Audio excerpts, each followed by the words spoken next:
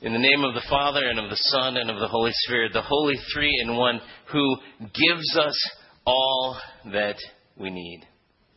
Dear brothers and sisters in Christ, it's a pretty common occurrence if you watch one of the awards shows, if you watch the Emmys, or if you watch the Grammys, or if you watch the Teen Choice Awards, or whatever is your thing, you'll see the pre-show. And the pre-show is this moment where people get to walk on the red carpet, and as they're walking down the red carpet, you have somebody who walks up to them with a microphone and says, "Who are you wearing?"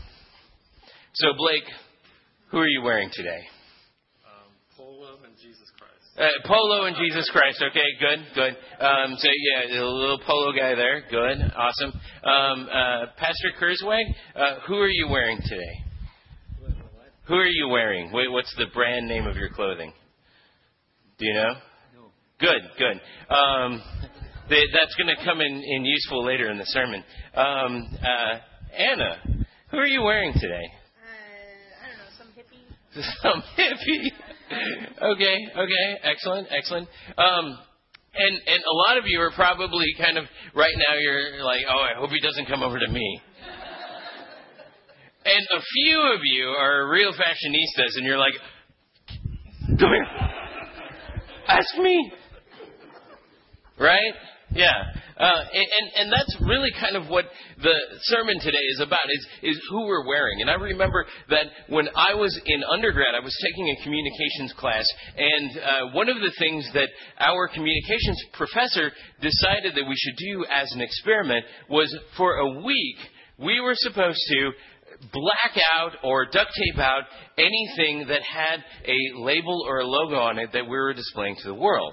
And so if we had something that had words on it or something that had a logo on it, we were supposed to black it out, cover it up with duct tape or whatever we needed to do. And so if you were like Blake and you're wearing a polo shirt, that means that you put a little patch over the little horsey riding guy. And if you're like Evan over there, then this might be sort of treasonous, but you put a little patch over the Seminole head. And if you think about your wardrobe and you think about the things that you wear, you probably are thinking, that would mean that I have to cover up, a fair amount of stuff when I'm going out into the world. And that's what we found out as we went through that week, it was surprising how much we were actually just kind of going around and doing advertising for the people who made the clothes for us. And, that was kind of our role with them, is to, well, thanks for the clothes. Here I am as your billboard. Or here I am with, some kind of pithy saying on my T-shirt, or here I am with something about me. But he informed us that everything that we were wearing really was kind of a message. It was a message about who we were. It was a message about what we were. And it came down even to going beyond just the logos and the words. And really, when you get dressed in the morning, you're saying something about yourself. By the clothes that you've chosen to buy, by the clothes that you have chosen to wear, and by all sorts of different stuff, unless you are in a uniform and, well, you're kind of forced to wear that stuff.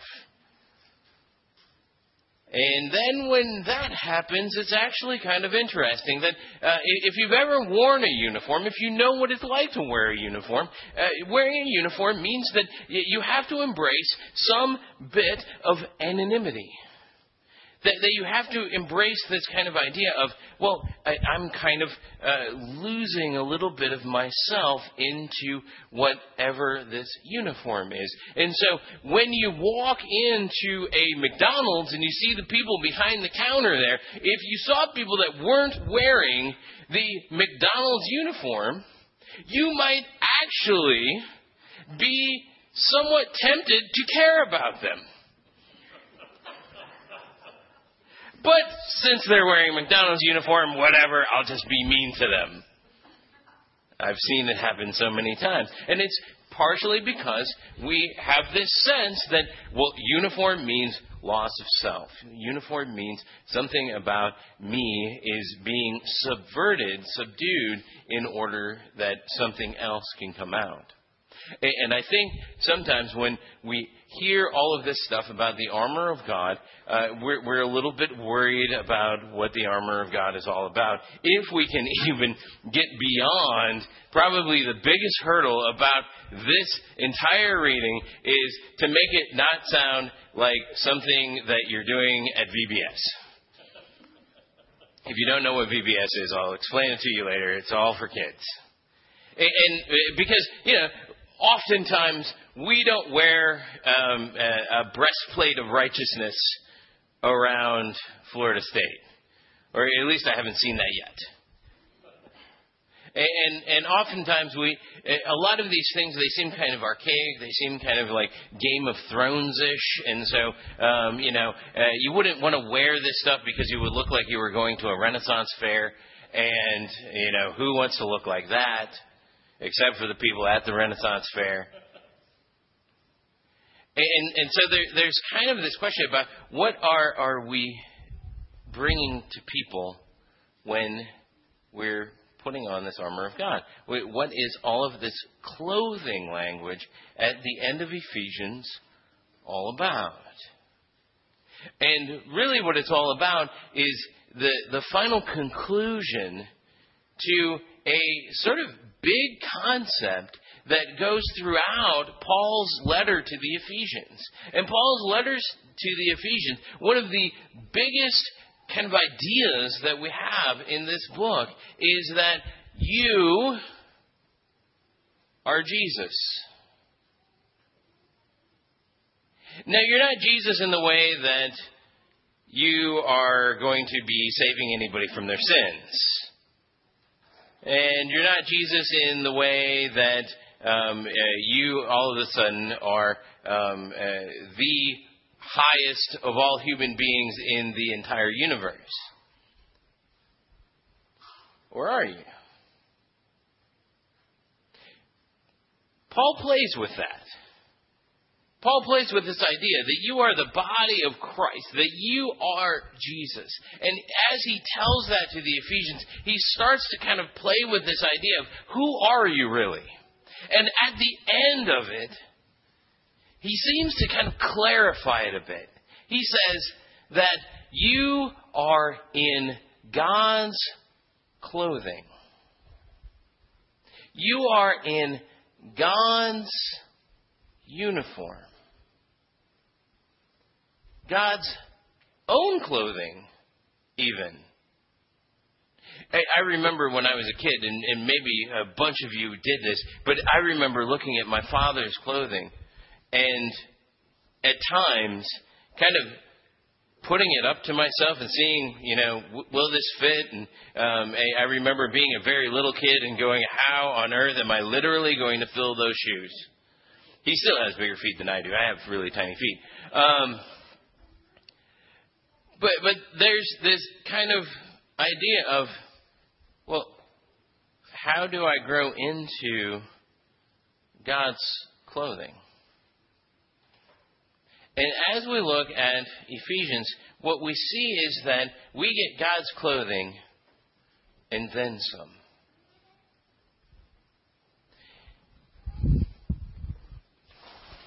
It starts off like this.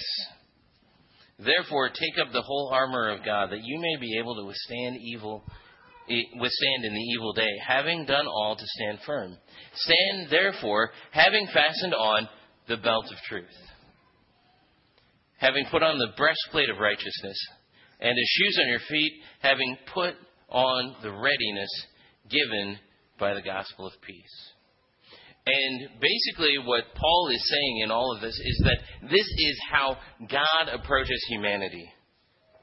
God approaches humanity with these very ideas, with these very concepts. That when God comes to us, He comes to us with truth. That when God comes to us, He comes to us with righteousness. When God comes to us, He comes to us with the gospel of peace. And that all of those things are things that do not belong to us necessarily, but they belong to God, and God has given them to us as kind of a loaner. He's saying, look, you're not very good at truth on your own. So take my truth and use it as a belt to bring everything together. And, well, you're not very good at righteousness, which we all know because we're all sinners. So here, let me give you the breastplate of righteousness. And well, you're not very good at the readiness of the gospel of peace. You're not very good at bringing the gospel to other people. But here, let me give that to you. Let me give you a sense of readiness. And that's what God wears when He comes to humanity. He says, I'm going to come to you. I'm going to come to you with truth. I'm going to come to you with righteousness. I'm going to come to you with the gospel of peace and with readiness to give you that. But then He says, I'm going to give you even more. Because I understand that you need more than what I do. Have you ever seen that moment in a movie where the leader or the commander or whoever it is seems like he's woefully unprepared? Like everybody else is like in full knight's gear. But the leader, the king guy, he's wearing this goofy looking crown. To which you're like, you are going to die first. I'm sorry. But the reason that he can do that is that he's the leader. There's a reason that he's the leader. He didn't get killed all of those other times before he was becoming king. And that's what God is doing. God's like, I don't have to worry about the fiery darts of Satan. I made him. He rebelled against me. I don't have to worry about him. But we do. And so God says, here, let me give you some extra stuff. Let me give you some extra gear. And He starts off with the extra gear. And He says, in all circumstances, take up the shield of faith. Well, God doesn't need faith because God is God. It's not like God gets up in the morning and says, well, I believe in me. But for us, we need to do that. We need to get up and go, okay, I believe that God has me here for some reason, whatever that might be, that God loves me, that God has forgiven me, and that I can have faith in that. So He gives us that extra gear. And then He goes on and He says, and take up the helmet of salvation. Well, God doesn't need saving. And so He's giving you extra gear. He's saying, here, I get to wear the crown, you get to wear, the helmet. And that helmet of salvation, that idea, that understanding that we are saved is an important one.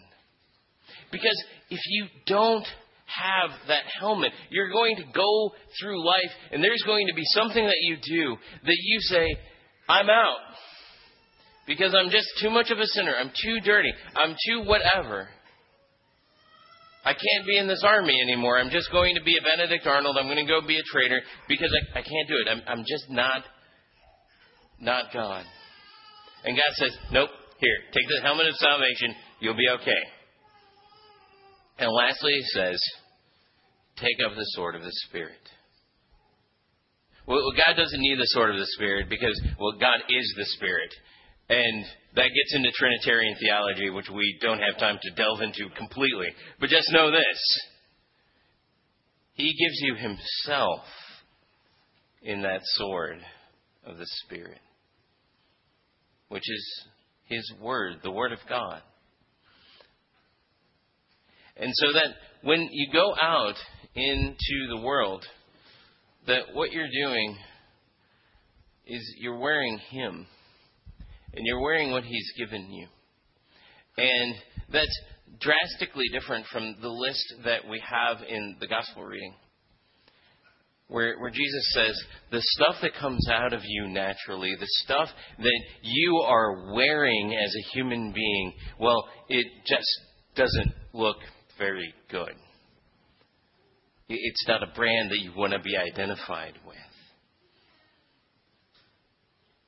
But here, let me give you my stuff.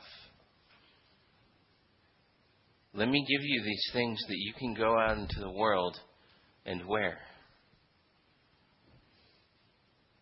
And have confidence in wearing. That you are in God's clothes. And let that be meaningful to you. I may get in trouble for this illustration. I was deciding whether or not to use it, but it just fits so perfectly. There was a girl in my high school yearbook, and we all got to choose like fun little quotes, in your senior year. Mine was by a Hare Krishna guy. I found out later. And it was. It is not a sign of good mental health to be well adjusted in a sick society. That probably tells you something about who I was in high school.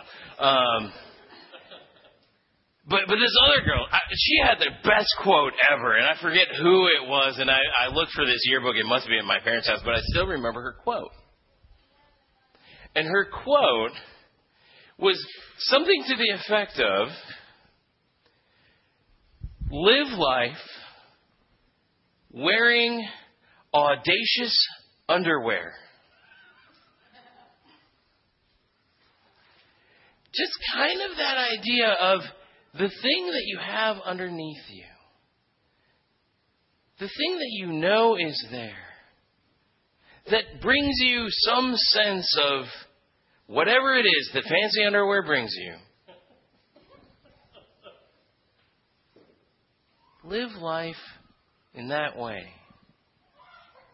Knowing that wrapping your body, quite literally, is not just, fancy underwear from La Perla or Victoria's Secret or whatever. But know that is what is wrapping your human body is the water of baptism, is the love of God, is the identity of who Jesus is. And that it is wrapping you so tight that you can barely tell where it ends and you begins. And as a Christian, you get to recognize that and feel that wrapped all over your body, just as you feel your clothes rubbing up against your skin right now. And you get to walk out of this room. You get to walk out onto that campus, into this city, and you get to walk out knowing I am wrapped in the love of God. I am wrapped in the truth of God and His righteousness. I am wrapped with all of the good things that He has to give me, and I am ready to live out this gospel of peace that is wrapping me up so tightly. Amen.